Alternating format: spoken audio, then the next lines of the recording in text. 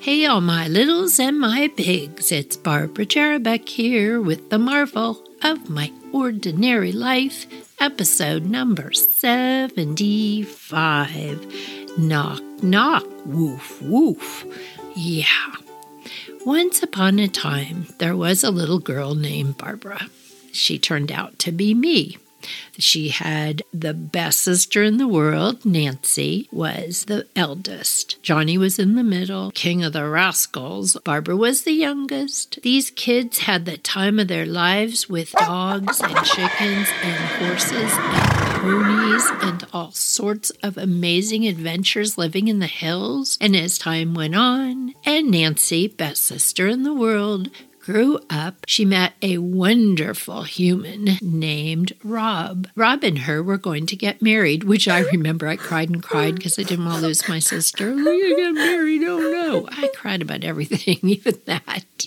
Anyway, the best man that came all the way from the East Coast for the wedding was really in awe of all the animals we had. He couldn't believe it. I don't know where he was raised, but apparently with very few animals. Very proper. He always had really tight-fitting, skinny, dressy jeans on and shiny shoes, tucked-in shirts. He was so like, oh, look at your dogs. Can I play with them? And the dogs loved him because he played ball. He played frisbee. He scratched them. He brushed them. He wanted to give them treats. He just thought they were the best thing in the world. And so, of course, I loved him. I thought, wow, you should have a dog. What kind of dog would you get? He said, oh, I'd get an Irish setter, which is so funny because the Irish setters are maybe a little cray-cray. They're super hyper. They're just like woof, woof, woof, woof, run in circles. They're just cuckoo, but they are very pretty. He said, yes, I would get an Irish setter if I could have any dog in the world. So, of course, where does that information go? Locks and loads in my brain. I'm like, oh, okay, that person would love an Irish setter. Months went by, the wedding came, the wedding went.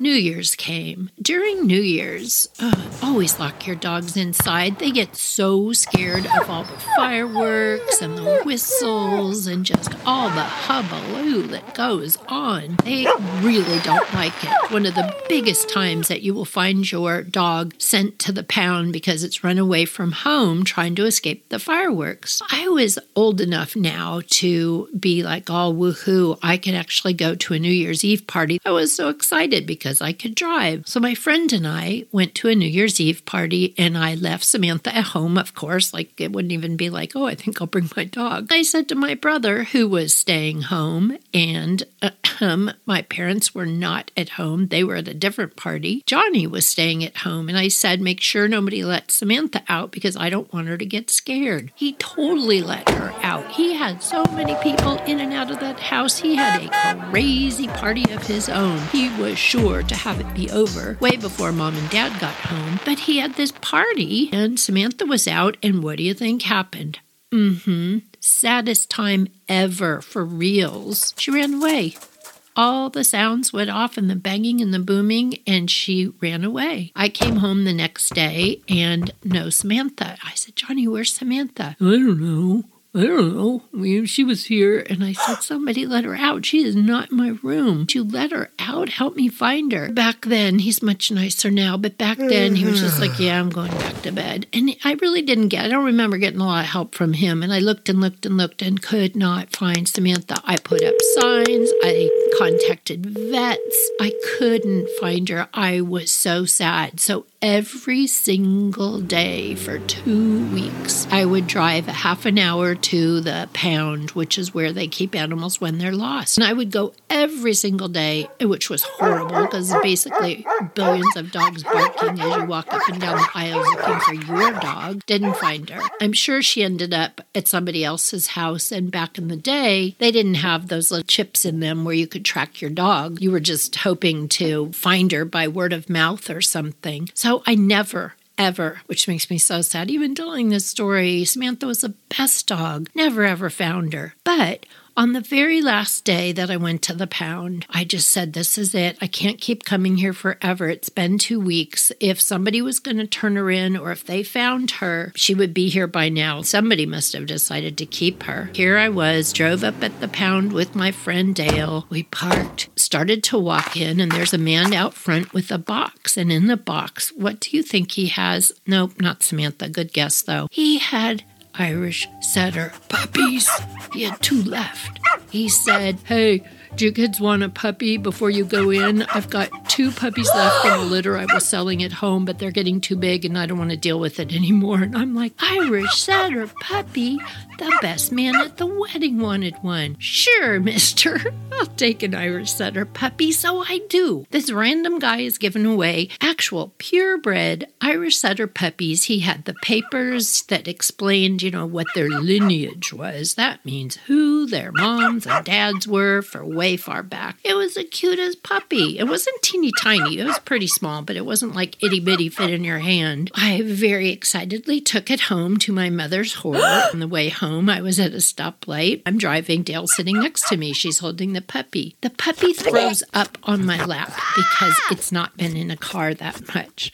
Ew, take my foot off the brake. This is at a stop sign and roll into the car in front of me. Oh, that was the only car accident I think I was ever in. The lady gets out and she comes back and starts yelling at me. I'm so sorry the dog threw up at me. And she goes, okay, no, that's disgusting. And she went back to her car and drove off. Thank goodness. Thank you, little puppy. So we drive home. I call the best man's friend. He really wanted a Irish setter puppy, and I told him I would find him one. So I did, and I know he really wants it, but I'd like to surprise him. Can you tell me where to ship it to? That's the other thing, you all. Where in the world did I get money to ship a dog? I did have a job, so I must have had some money. I made the arrangements, went to the airport, got a crate, and had this dog, this Irish setter dog, shipped overnight to New Jersey, to the best man's house. The next day, I get a phone call from a best man. Did you send me an Irish setter puppy? Yeah, do you love it? And I'm probably like 17, 18 years old. It's like, yeah, I do. I really love it. It's so cool. But I'm not really set up to have a dog right now. They don't allow dogs in my apartment, which never occurred to me. In my world, you just allow dogs. Like that would be saying like you can't allow your friend over. Of course you can have dogs. That was problem number 1. He said, I brought it over to my family's house and they're going to keep it for me. I'm going to have to move so I can have the dog. And I thought, oh yeah, that's my kind of person. Rather than get rid of the dog, he actually moved to a house where he could have a dog. And it was so cool, you all. After a few months, he had the dog doing things like when it wanted to go potty, it would go and ring a bell at the front door, and then it would go out, and it would ring the doorbell to come back in. Everybody in the neighborhood knew it. It turned out to be this really cool, amazing dog. But that could have gone so badly, and the fact that the guy had to move without planning to move, that was like, don't give dogs for gifts.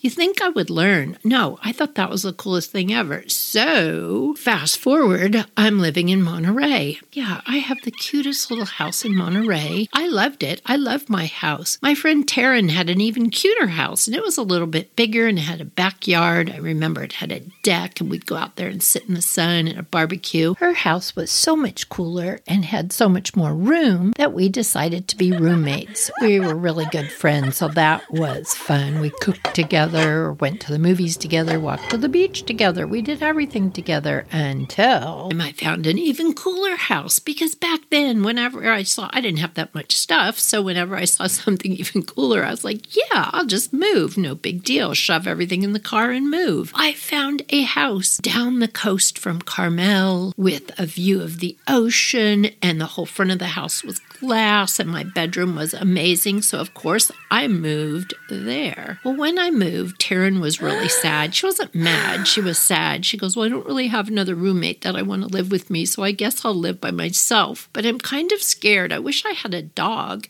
Oh my gosh, don't say those words to Barbara. Ding, ding, ding. Oh, if you could have any kind of a dog, Taryn, What would you have? Oh, golden retriever for sure. That's what I would have. I would have a golden retriever. Okay, lock and load that information in my head, I said to myself.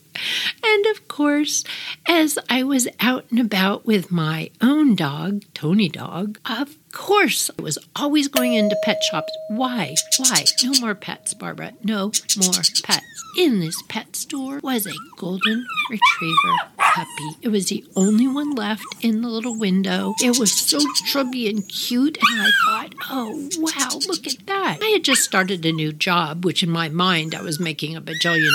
In reality, I was making hardly anything, but I felt like, wow, look at all this money I have. The dog was $100. That's a ton of money back then. I said, I'll buy that dog for Taryn. So I did.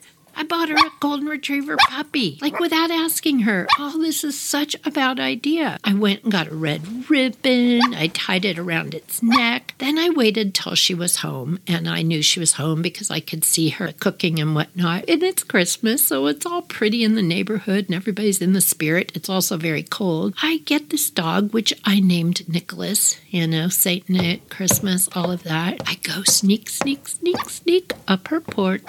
I tie the little puppy to the porch rail. I ring the doorbell, run down the steps, and hide. I can see Taryn kind of cocking her head like, I wonder who's at the door. Puts down her towel in the kitchen, walks across the room, goes to the door, opens it, and I hear her squealing, it's a puppy, it's a golden retriever puppy. And she's sticking her head out, looking into the dark. Barbara, I know it's you. Get over here. So I come running out. It's a golden retriever puppy, Taryn. I can't believe you bought me a puppy. Who does that? Suppose I don't want a puppy. And that moment, it occurred to me, yeah, suppose she doesn't want it, because I know I can't have 2 dogs. That's way too many. Back then, I was like, no, 1 dog's just plenty. She was kind of half kidding. She was like, oh, you got me a dog. And you know what? In the end, of course, she loved it. But there again was another friend who had to train a dog, pay for vet bills. At least she didn't have to move.